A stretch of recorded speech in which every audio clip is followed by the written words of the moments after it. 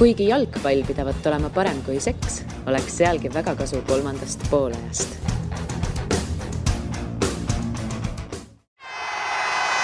Kuulbet, aus ja eestimaine.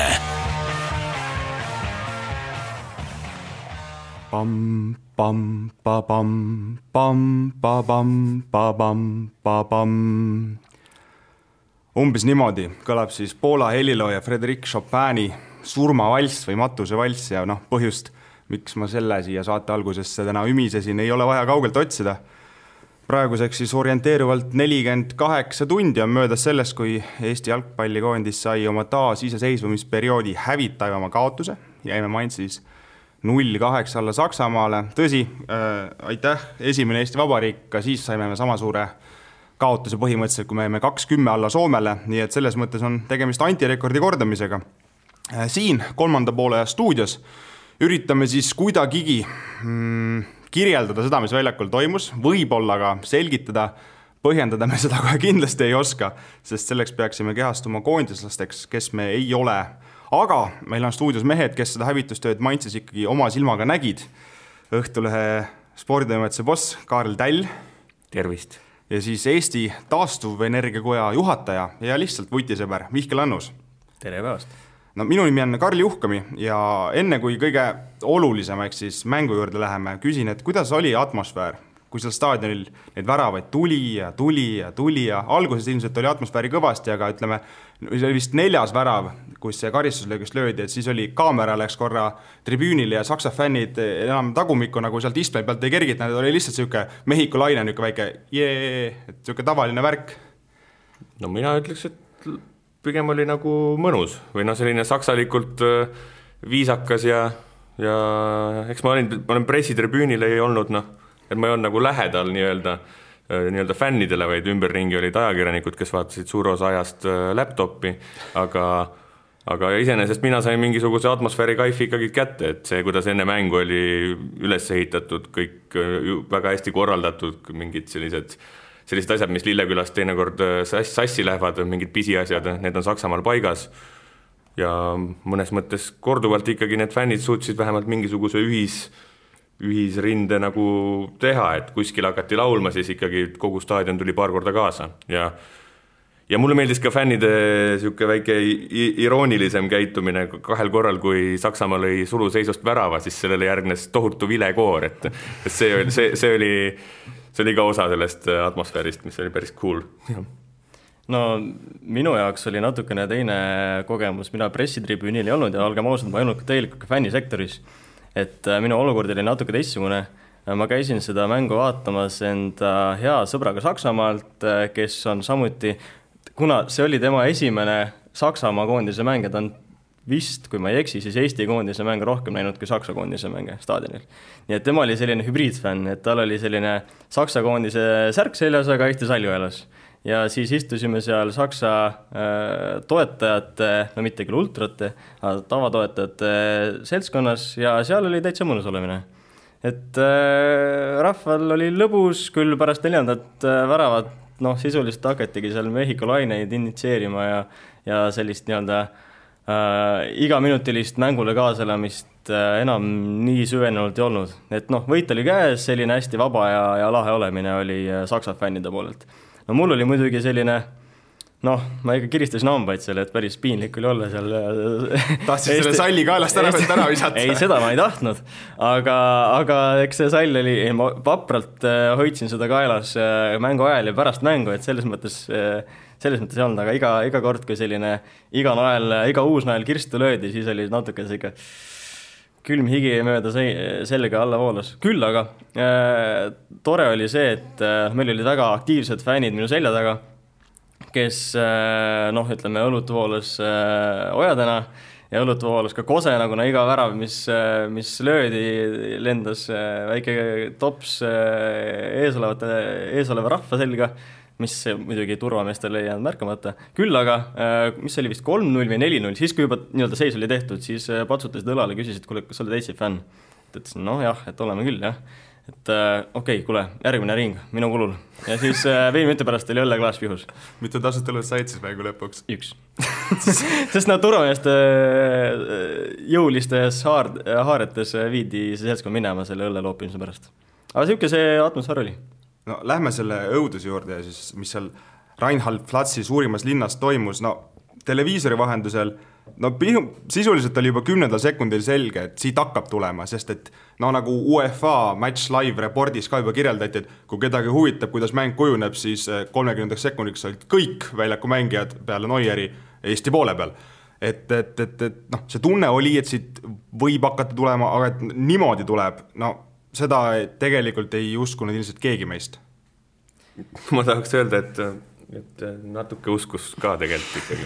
Ja, et võib-olla see mingisugune patriotistlik ja selline nii-öelda fännilik nagu kuskil sisetunne nagu tahtis uskuda, et tuleb viisakas tulemus. Aga tegelikult väga paljudel ikkagi see ratsionaalne sisetunne ennustas midagi sarnast. Et seal tegelikult nimesid nimetamata päris hulk jalgpalliga väga lähedalt seotud inimesi tegid ka omavahel mingisuguseid selliseid ennustusvõistlusi ja seal pakuti ka suuremaid kaotusi. Ja. Et selles mõttes, et see ei ole ju nii suur üllatus tegelikult. See ongi see jabur koht tegelikult. No just, ja see vastas oli ikka väga kvaliteetne vastane. Ja, loomulikult Eesti oligi väga-väga nõrk ja vastas oli väga kvaliteetne vastane, ja seda oli ju enne mängu mingis mõttes ju, kui sa vaatab need koosseisus kõik, mis nurga alt, meil on tegelikult oli mängijad puudu ka, eks ole, et me nagu, mis me siis 0-3 olekski olnud väga hea tulemus, aga ei olnud väga hea päev. Oli tavaline päev. No mängueelsel pressikonverentsil ju Martin Reim sõnas, et tsitaat, loomulikult on meil plaan ja loodan, et näete seda plaani homme õhtul. No võib vast öelda, et isegi kui see plaan oli, siis käik oleks selline traditsiooniline Eesti vanasõna, et idee oli hea, aga välja tuli nagu alati.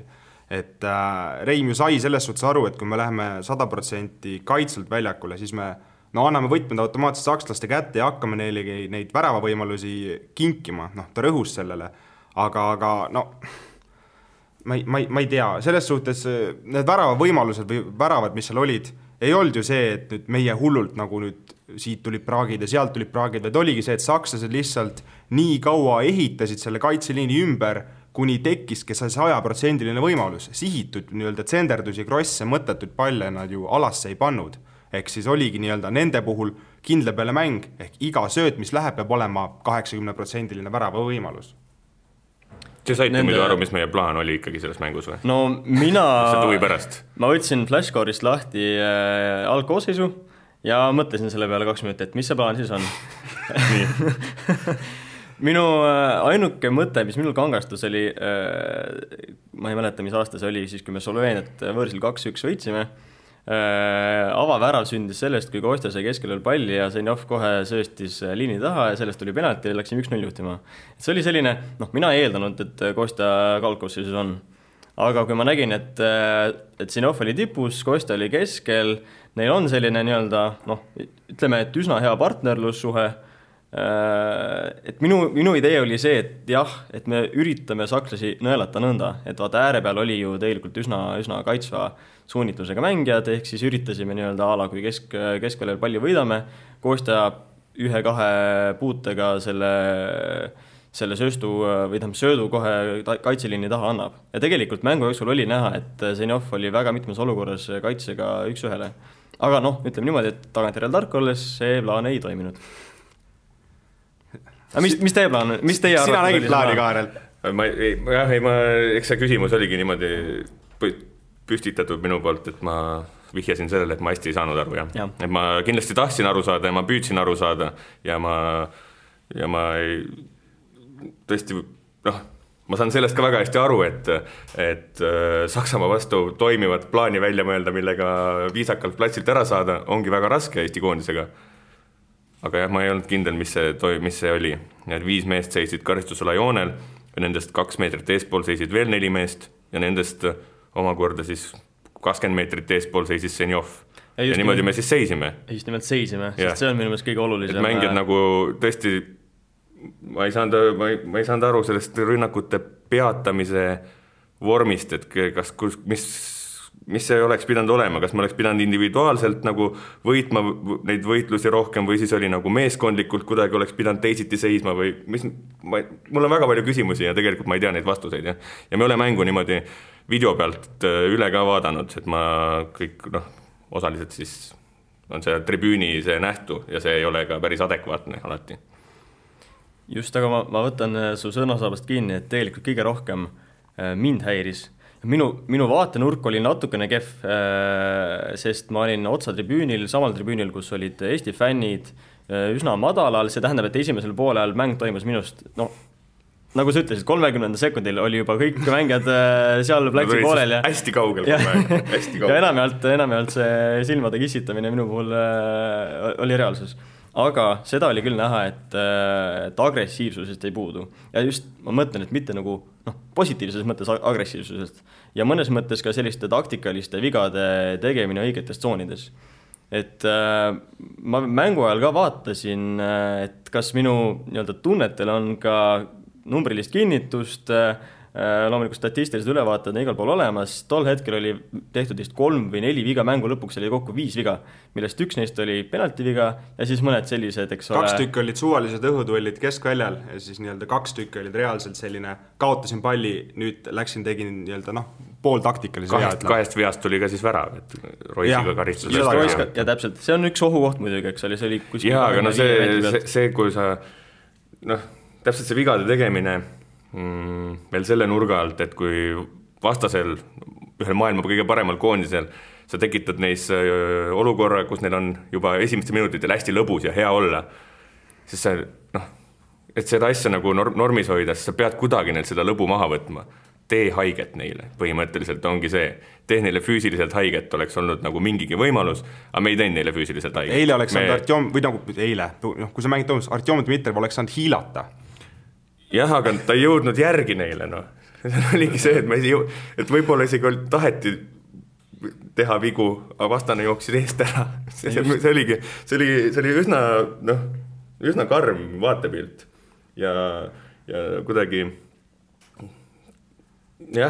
kohati võtab päris sõnatuks. Kusjuures on nii, et sotsiaalmeedias ju ka hästi palju rõhutakse sellele, et igal pool, et mängijate silmid ei olnud seda tahet.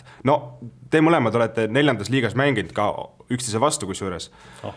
Aga te teate seda, kui tuleb karikasarjast, tuleb järsku vastu mingi esiliiga või esiliiga B-sats, tee, mis sa teed, taha palju sa tahad, sa lihtsalt ei jõua nendele meestele järgi, mitte kuidagi. Ja see, mis maitses toimus, oli sisuliselt täpselt sama.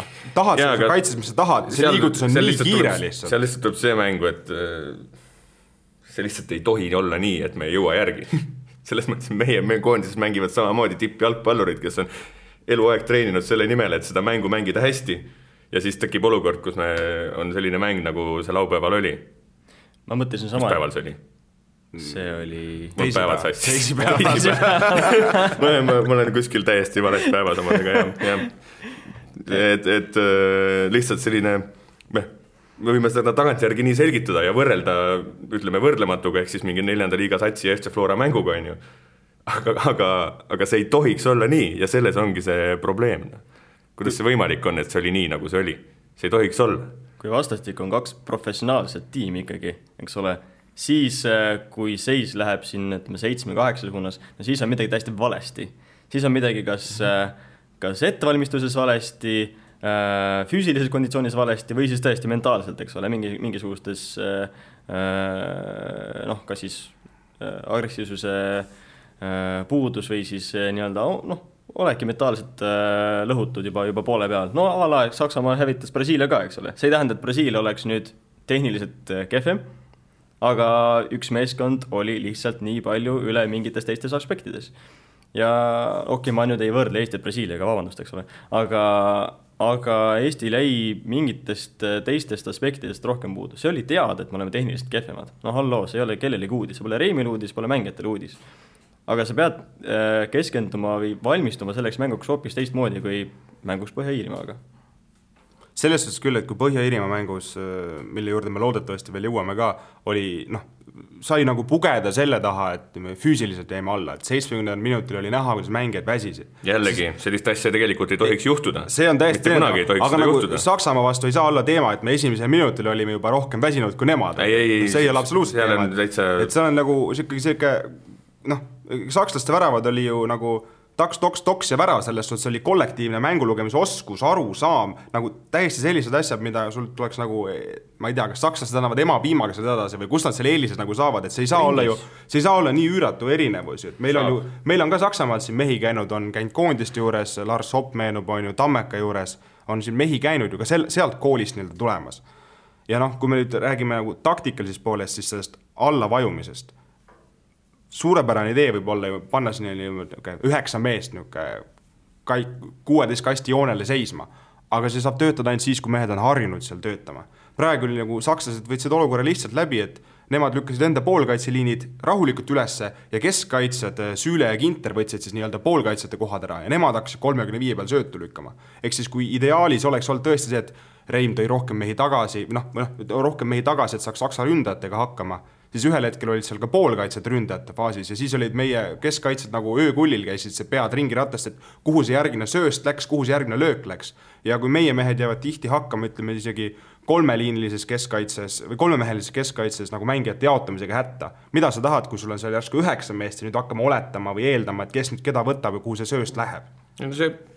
Selline ju taktikaline valik, see ju tegelikult mingisuguse vastase vastu võib toimida täiesti, aga ilmselt seal mängib rolli see, et tegelikult keegi ei adunud vist ikkagi päris lõpuni nagu siis välja, et kui hea see Saksamaa ikkagi on.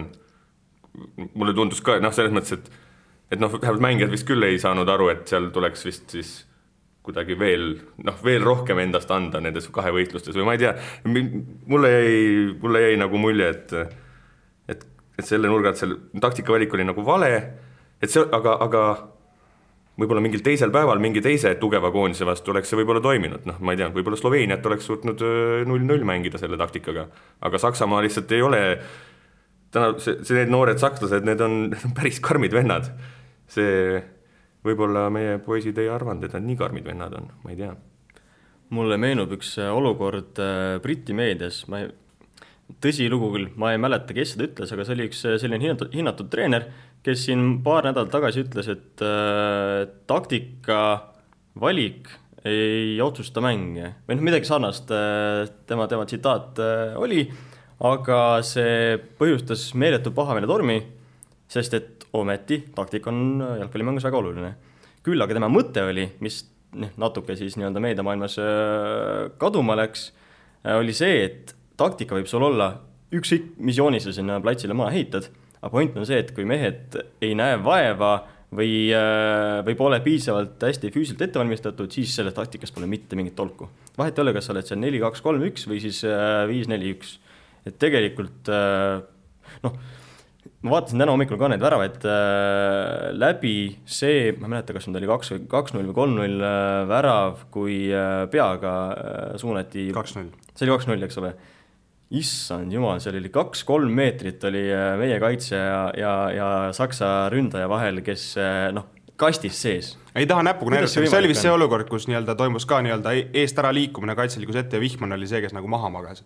Mul jäi see ka kuidagi nagu otseülekannet vaadates ka kuidagi silma, et see on see sama üleandmine ja nagu see oskus seda teha, et kui sa igapäevaselt pole seda harjunud tegema, minu jaoks on isegi nagu tegelikult see, mina ei kiida näiteks heaks seda, et okei, nüüd vist Mets nagu tegutseb olude sunnil meil ka koondises keskkaitsjana, aga see, kui ta nagu klubis on keskkaitsja ja koondises nii-öelda kaitse, poolkaitsja, jah, need võivad olla sarnased rollid, aga nagu tegelikkuses see ei ole normaalne. Kui sa oled ikkagi tipuründaja, siis ei ole normaalne, et nüüd järsku paneme su vasakule äärele ja seal on su omadused ja kvaliteet täpselt sama hea. Jah, seal on ju see on niisugune vaatevinti küsimus. Päris palju maailma väga häid mängijad suudab mängida erinevaid positsioone küll väga hästi. Et selles mõttes selle nurga alt ma nii palju vaidleks vastu, et see ei ole üldse võimatu, et mängija mängib 2 positsiooni väga hästi. siin ma ei oska praegu emotsiooni pealt hinnangut anda, kui hea nüüd Karol Mets konkreetselt selles viimases mängus oli või ei olnud, kõik tundusid olevat väga halvad, et ju siis oli väga halb. No. Alguses ütlesin, et ei taha hinnangut anda, aga hinnang on väga halb. No, teisel poolel mängupilt veidi paranes. Õnneks seda liiga palju ei rõhutata, sest muidu ma oleks lihtsalt siin väga allergiline selle peale, kus jälle öeldakse, et vaadake, teisel poolel tuli mäng välja, muidugi see tuleb mäng välja, kui vastane 5-0 ees ja siis inimloomus on see, mis laseb jala lõdvaks. Aga kas sealt nagu teisest poolest oli nagu, kas te nägite, et tegelikult ka meie mehed õppisid midagi või see oligi see, et Saksamaa võttis juba lõdvemalt ja tegelikult löödi meil ju siis ka 3 tükki vist? Tere, mina ei näinud, et oleks midagi väga palju paremaks läinud. Ei. Sama vaatepilt oli tegelikult platsil. Tähendab, parem vaatepilt, sest mina nägin seda lähemalt. aga see, et Senjov paar korda näitas üles ikkagi korralikku initsiatiivi ja tahtejõudu ja möllas selle palliga ja ei kartnud neid mehi, kes tal seal vastas olid. Kuigi seal, kas oli see tema või oli see keegi teine, kui ta ühe korra vastu Süület jooksis ja põhimõtteliselt auti veeres selle peale. Süüle ei teinud teist nägugi. See oli lihtsalt olude sunnil juhtus nii. Aga samas ta paar korda võttis seal ette ja tegi need asjad ära ja näitas sisu. Selles mõttes mulle meeldis, et ta tahtis ja Senjov oli ka pärast mängu väga-väga löödud olekuga ja selgelt tuli näha, et kui palju see kõik talle korda läks ja kui raske on niisugust asja üle elada.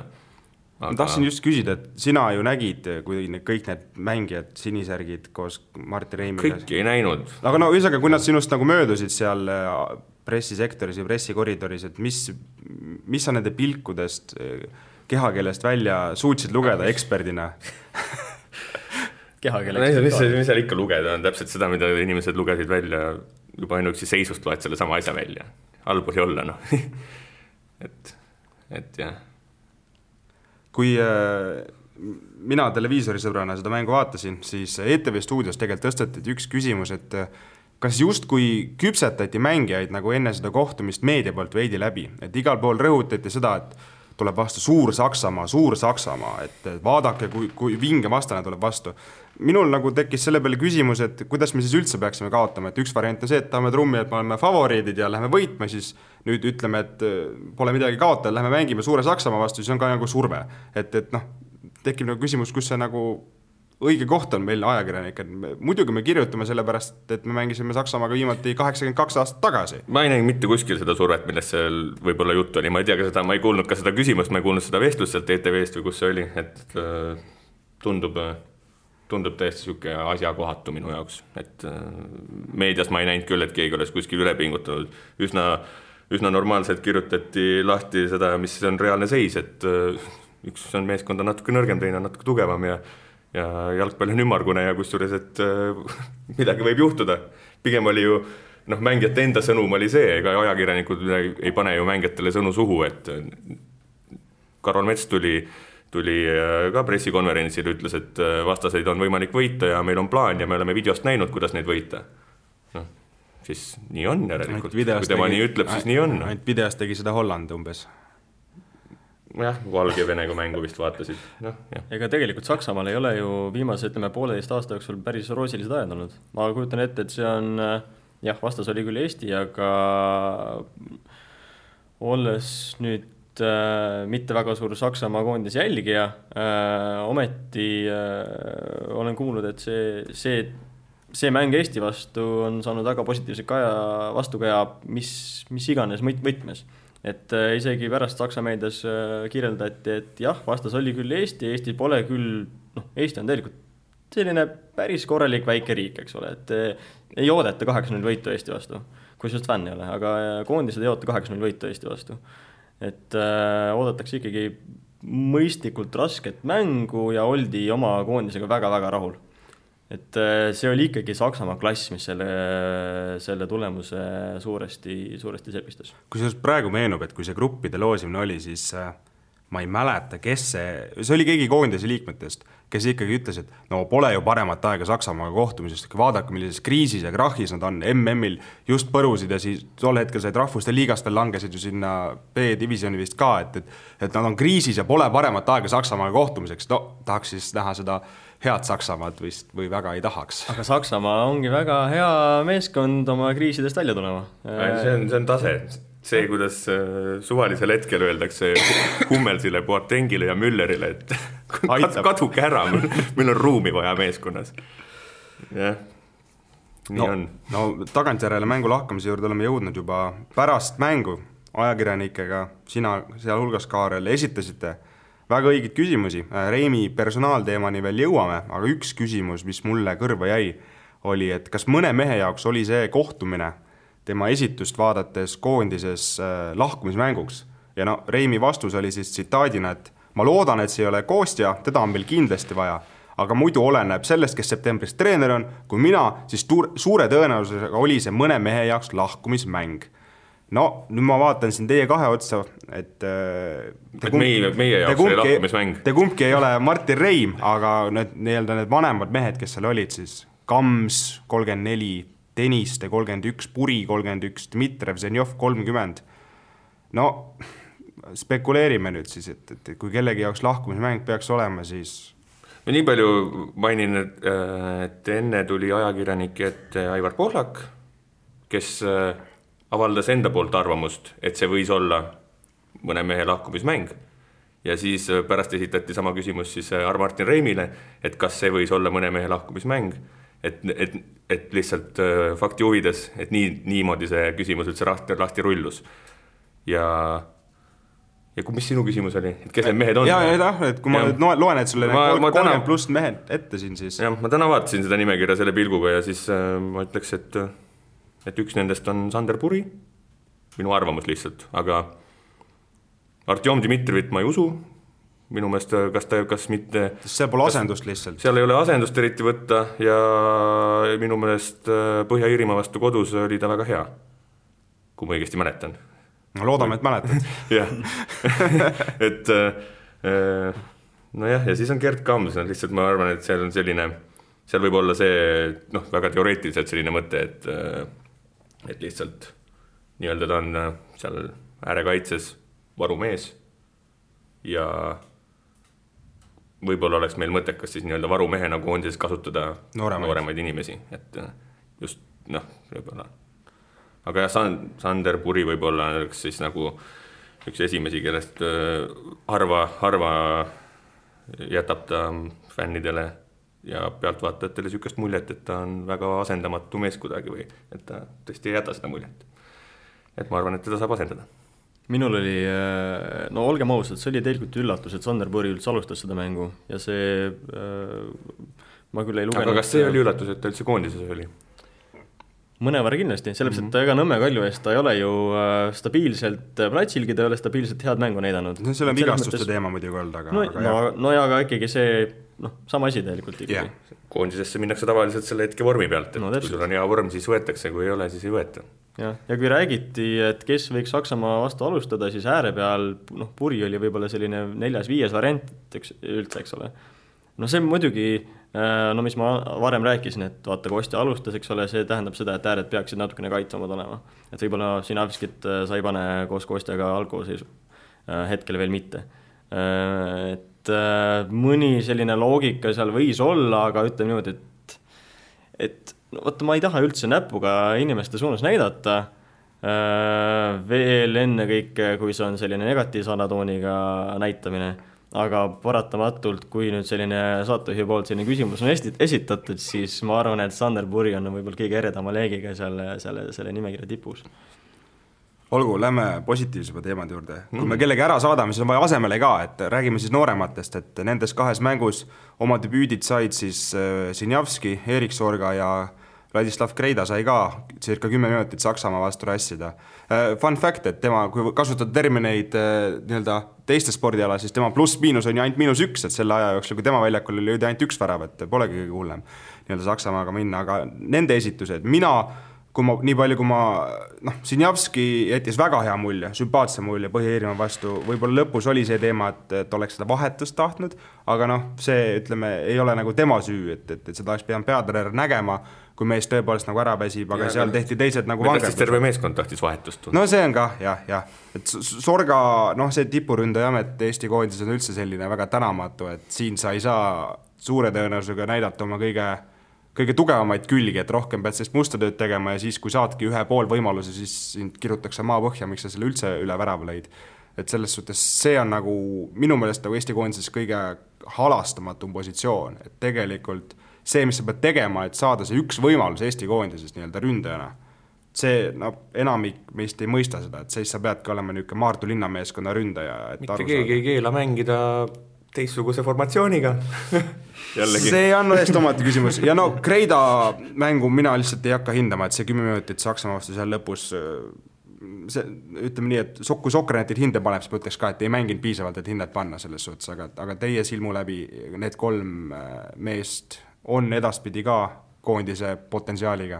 Me kindlasti, ma isegi arvan, et praegu nad kõik tegid ju selles ajavahemikus oma debüüdid alles, kõik mängisid alla 90 minuti, see ei ole piisav valik. Sinjavski tegi täismängu, jah. Täismängu tegi ju. See ei ole piisav valim teha nagu selline pikaajaline otsus, et kas sa oled nüüd koondises põhimees või mitte, et seda tuleb võtta ikkagi klubikarjääri pealt, klubikoondise, kuidas see nii-öelda vorm suhestub, eks ole. Nad kõik 3 ju tegelikult on, kui me ei eksi, esimest hooaega Eesti liigas täismahus kaasa löömas. Sinjavski küll oli nii-öelda selline eelmine aasta juba selline pooltegija. Sorga, Kreida, nad ikkagi olid sellised nii-öelda kolmas jõus. Jah, nad mängisid kõrgliigat, aga nad ei olnud kogu aeg põhitegijad. Täpselt. See oli esimene hooaeg, kus nad on tõesti esimene viiul Floras. See tähendab seda, et poole aasta pealt ka selline piisavalt väike valim veel, et midagi otsustada. Et jah, me võime siin kiita taevani või siunata, et kas ja kui palju noori kaasata. Kindlasti mina arvan, et selliseid noori sellises olukorras, kus Eestil on 0 punkti edasipääsu lootus on väike, sealhulgas tuleb kaasata noori. Ja näiteks, eks ole, kui me räägime siin, et kellegi jaoks on see luigelaul koondises, siis 34-aastased tulekski võib-olla 19-aastastega mõnevõrra vägisi vahetada, kui avansina ühesõnaga veidi, kui meil on niikuinii nii-öelda poolaku sõnad ka, et üleminekutsükkel ja mida kõike veel aina selles suhtes. Ja neid tuleks üsna nagu julgelt proovida võib-olla ka nii-öelda nagu kastist väljas, et natuke nagu anna mingites olukordades, anna kas või treenid, kutsu laagrisse kaasa mõni Paide või Tammeka mees või midagi siukest, kes seal särab, kes on viimasel ajal hästi mänginud, et see ei pea olema alati Flora mees, eks ole, nagu, et see koondise boost, see võib olla väga tugev.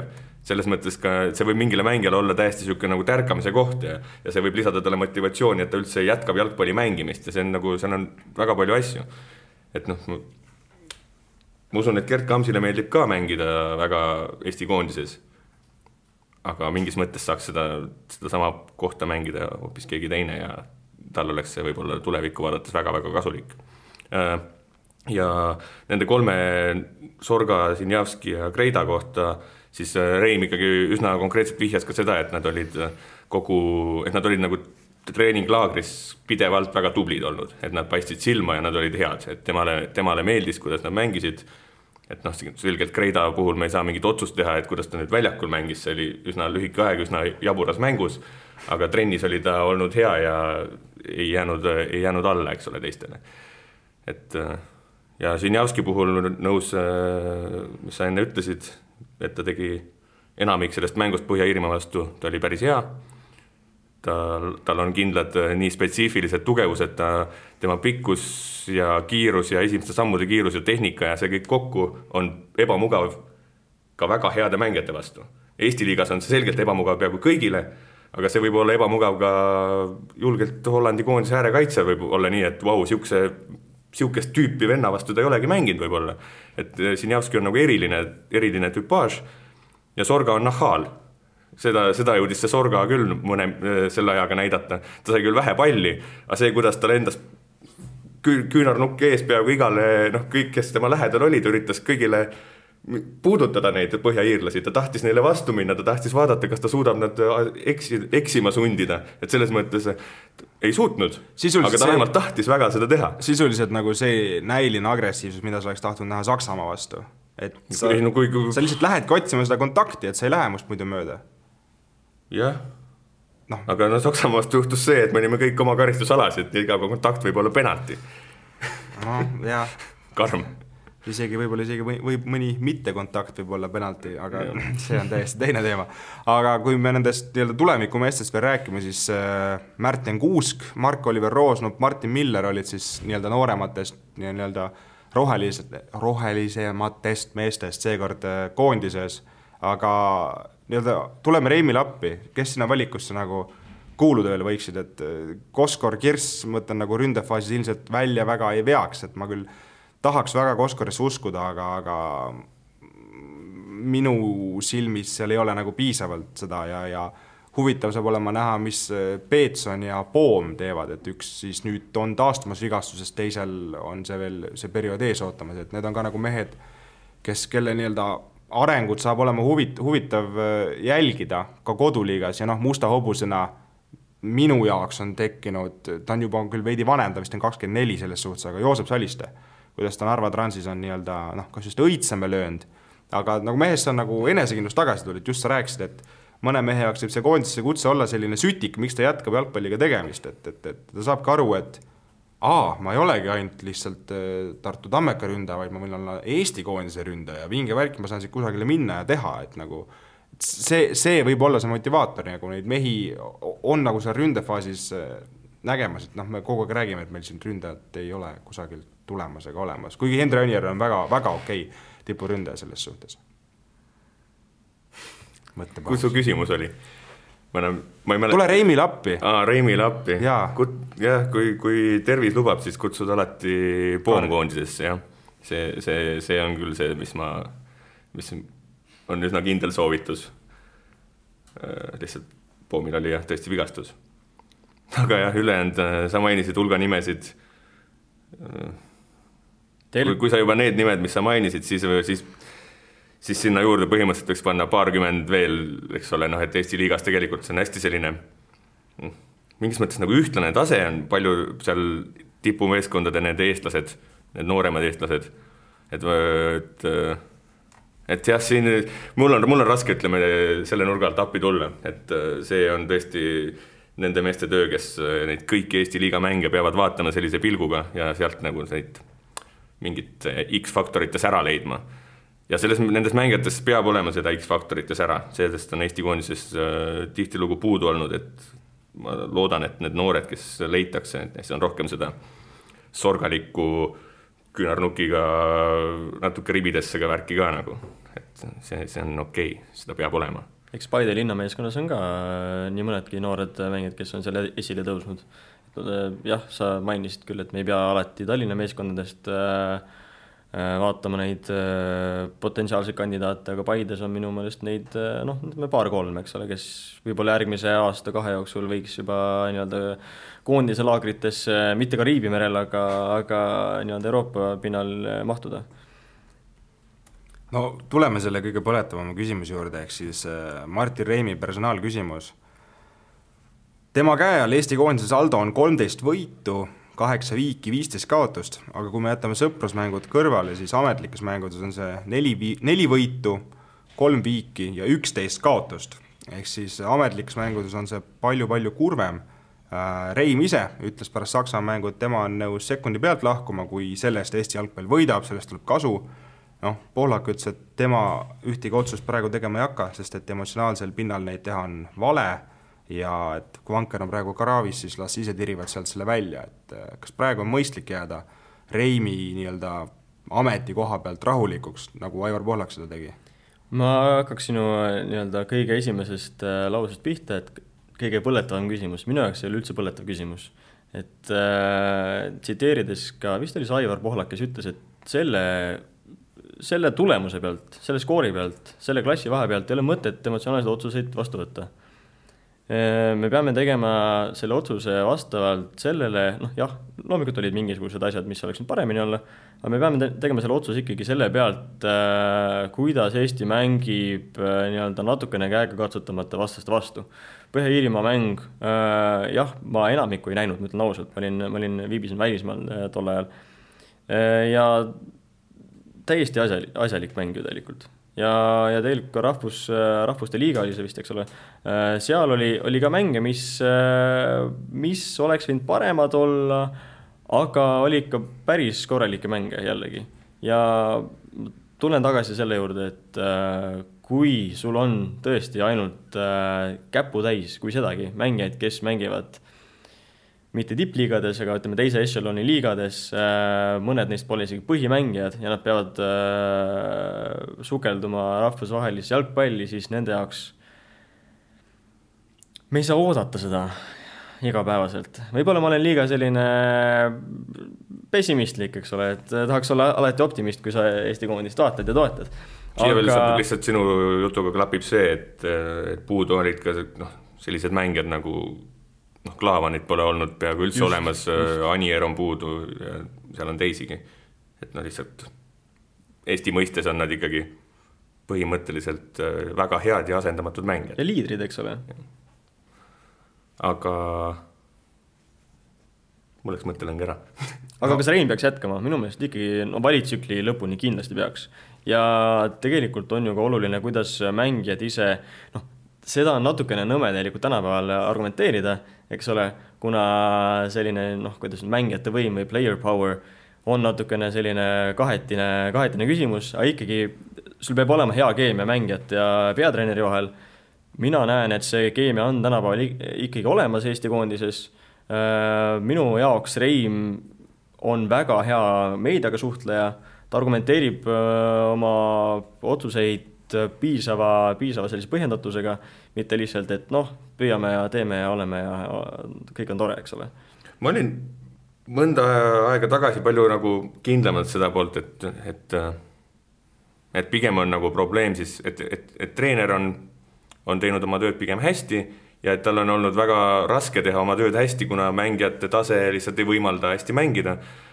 Võib-olla viimasel ajal natuke rohkem on tekkinud seda, et sa hakkad nagu mõtlema selle nurga alt, et Euroopas on päris palju koondiseid, kus on tegelikult veel halvemad mängijate tase. Nagu, neid ei ole päris palju, aga neid on. Aga terve hulk neid koondised on hakanud Eestist nagu lihtsalt paremini mängima ja paremaid tulemusi tegema ja paremini nagu midagi on klappima pandud, et kas või Luksemburgi näide või mingid sellised näited, kus ilma põhimõtteliselt isegi profimängijateta tehakse nagu mingitel hetkedel nagu paremaid esitusi, kui meie ikkagi oma täiesti, meil on kõik mehed on eluaeg selle nimel teinud ja nad on kõik pikalt palka saanud ja nad töötavad ainult selle ühe asja nimel, et olla selles mängus hea. Ja siis selle põhjalt nagu ma ikkagi laias lastus ootaks nagu Eesti koondiselt paremaid tulemusi, lihtsalt nagu ei saa pugeda päris selle taha, et meil ei olegi mängijate taset. Teistel ka ei ole, aga nad mängivad päris hästi kohati. Et kus, siis saab muidugi öelda, et me võitsime Kreekat. Tore, aga selles võidust... See on mäng läbi ussi, mis ei pakkunud ühtegi emotsiooni. Põhimõtteliselt lihtsalt nii oligi, aga teise nurga alt see sama Kreekaga mäng tõestab, et me lihtsalt võime ju neid mänge võita ja neid viike ka teha ja aga kurat, see Saksamaa mäng veel, see selleks, aga see võõrsil Põhja-Iirimaa, see oli ka päris karm. Seda küll, jah. Et seal need on sellised mängud, kus mul on natuke tundunud, et seal on et treener on teinud valesid valikuid, jah? Jah, nõus. Loomulikult iga inimene ei ole eksimatu. Ma olen sellega täiesti nõus, et Põhja-Iirimaa mäng oli selline, ütleme, tema viimase treeneri karjääri jooksul kõige mittevadatavam mäng, ütleme siis, sõnastame selle ilusti.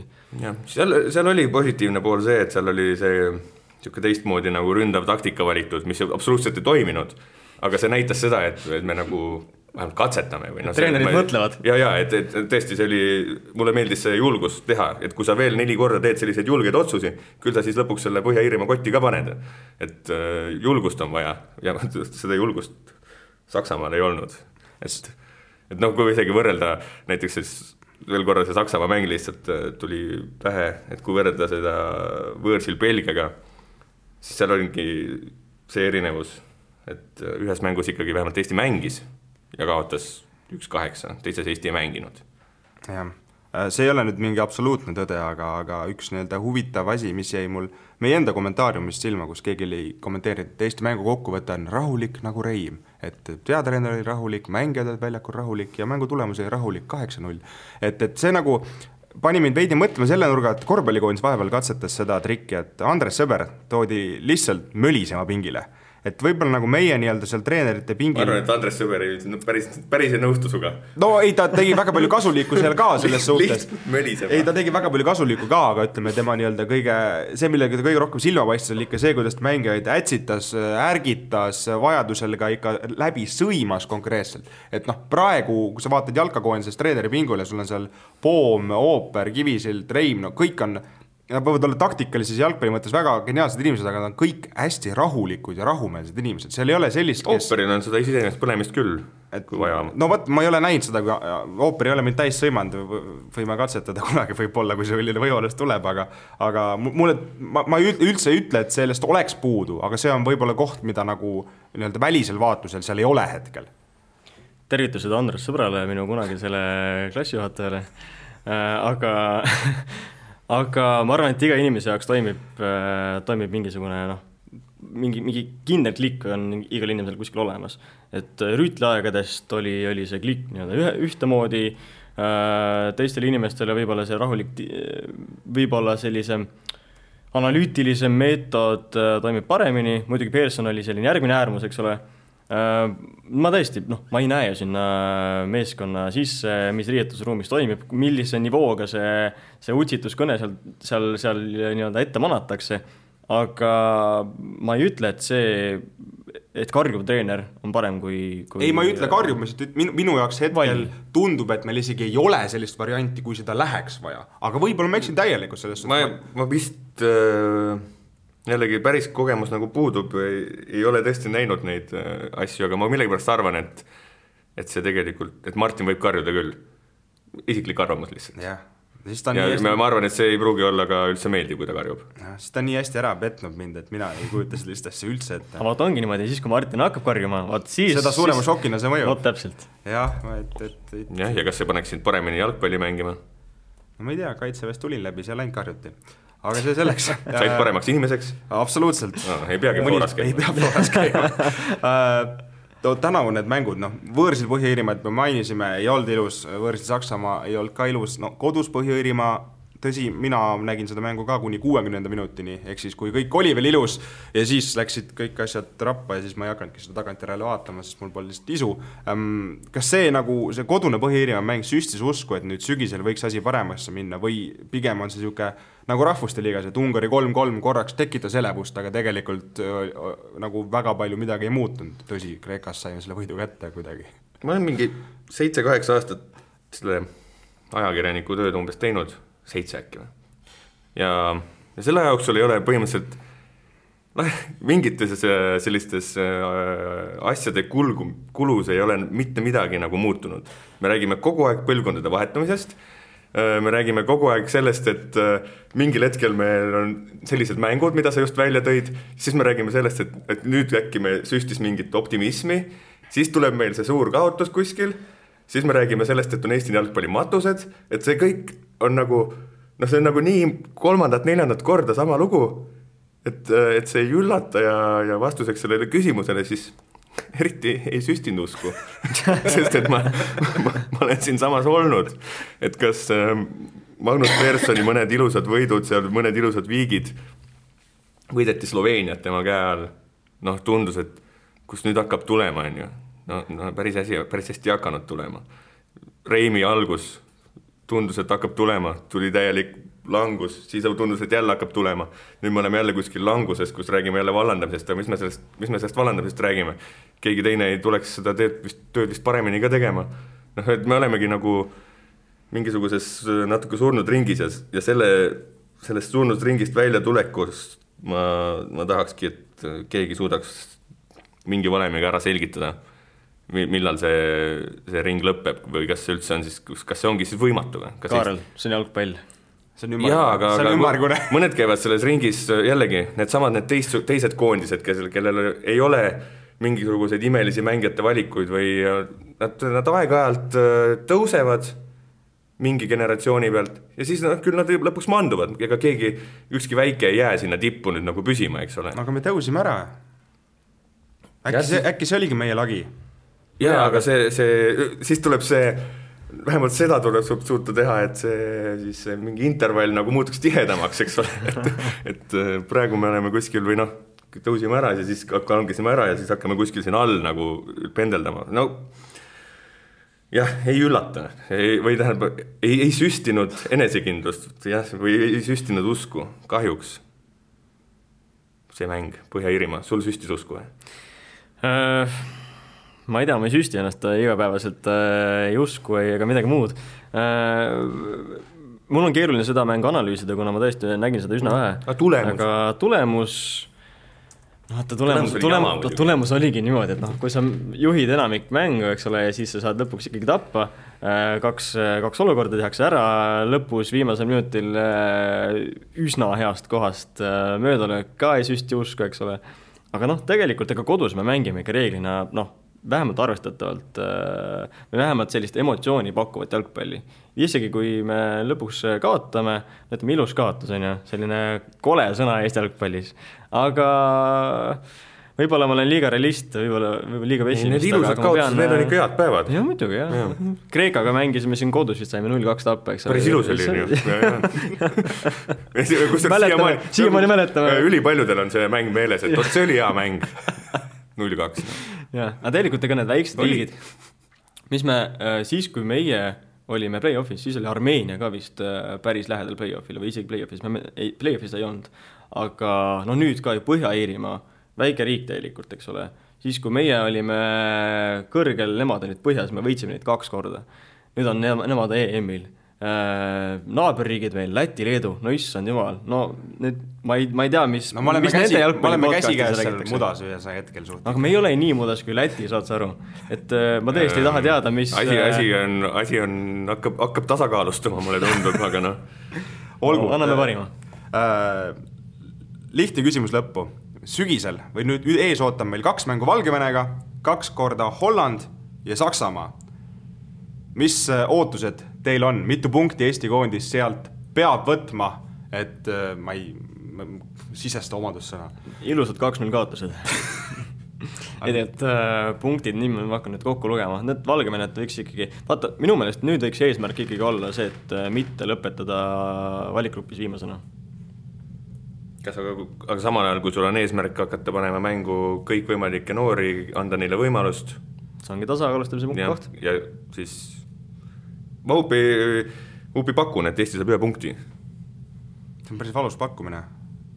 Aga see on päris hea pakkumine. Või ma mõtlesin, et keegi pakub 0 ka. Mina pakun, et Eesti saab 1 punkti. Ma ikkagi oleks ennustanud, et 3 saame kätte, aga ma isegi selleks on võitu vaja siis, jah? Kodus Valgevene. Kodus Valgevene oleks ma vaadanud kõige rohkem otsa.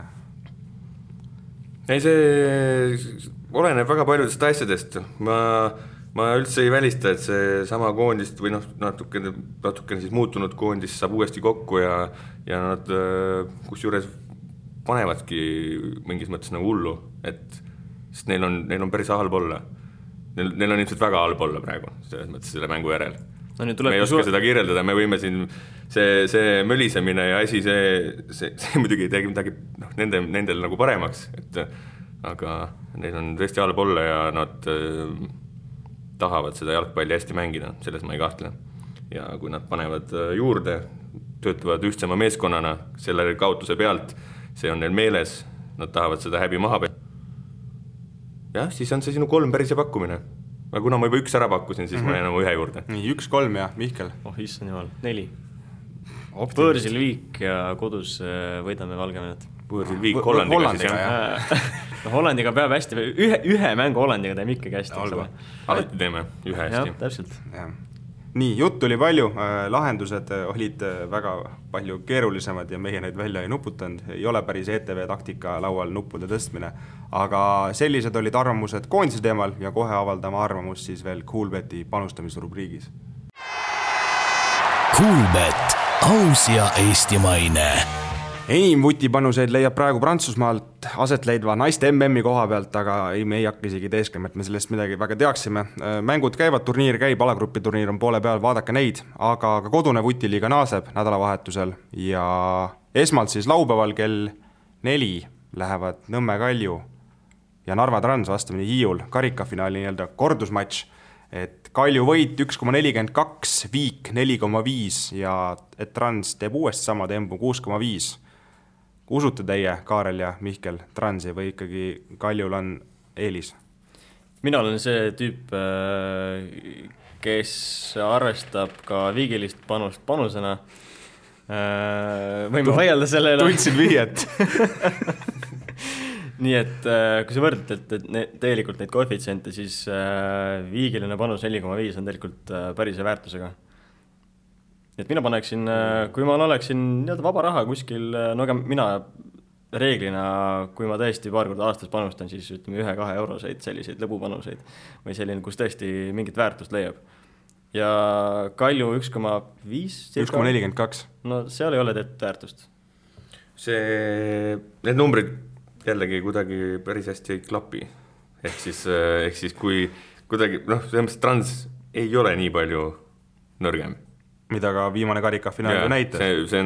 See ongi see, et isegi kui see on nagu riskantne panus, siis see Viik või Transi võit, kuna see asi on kuidagi paigast ära, siis sinna peale võiks panna. 6 oli võit või? 6,5. No jah, see on ju kommi raha. Nonsense.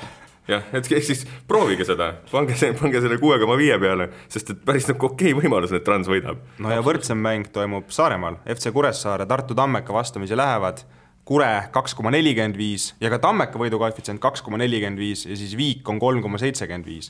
Et need meeskonnad ju mängivad Viiki.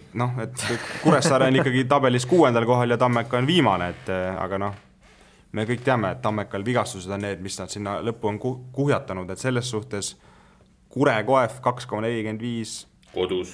Kure on favoriit kindlasti, seal on see väärtus kõige suurem. No võt, mõtted on olemas, sellised olid vutijutud, sel korral kuuleme, räägime taas nädala pärast.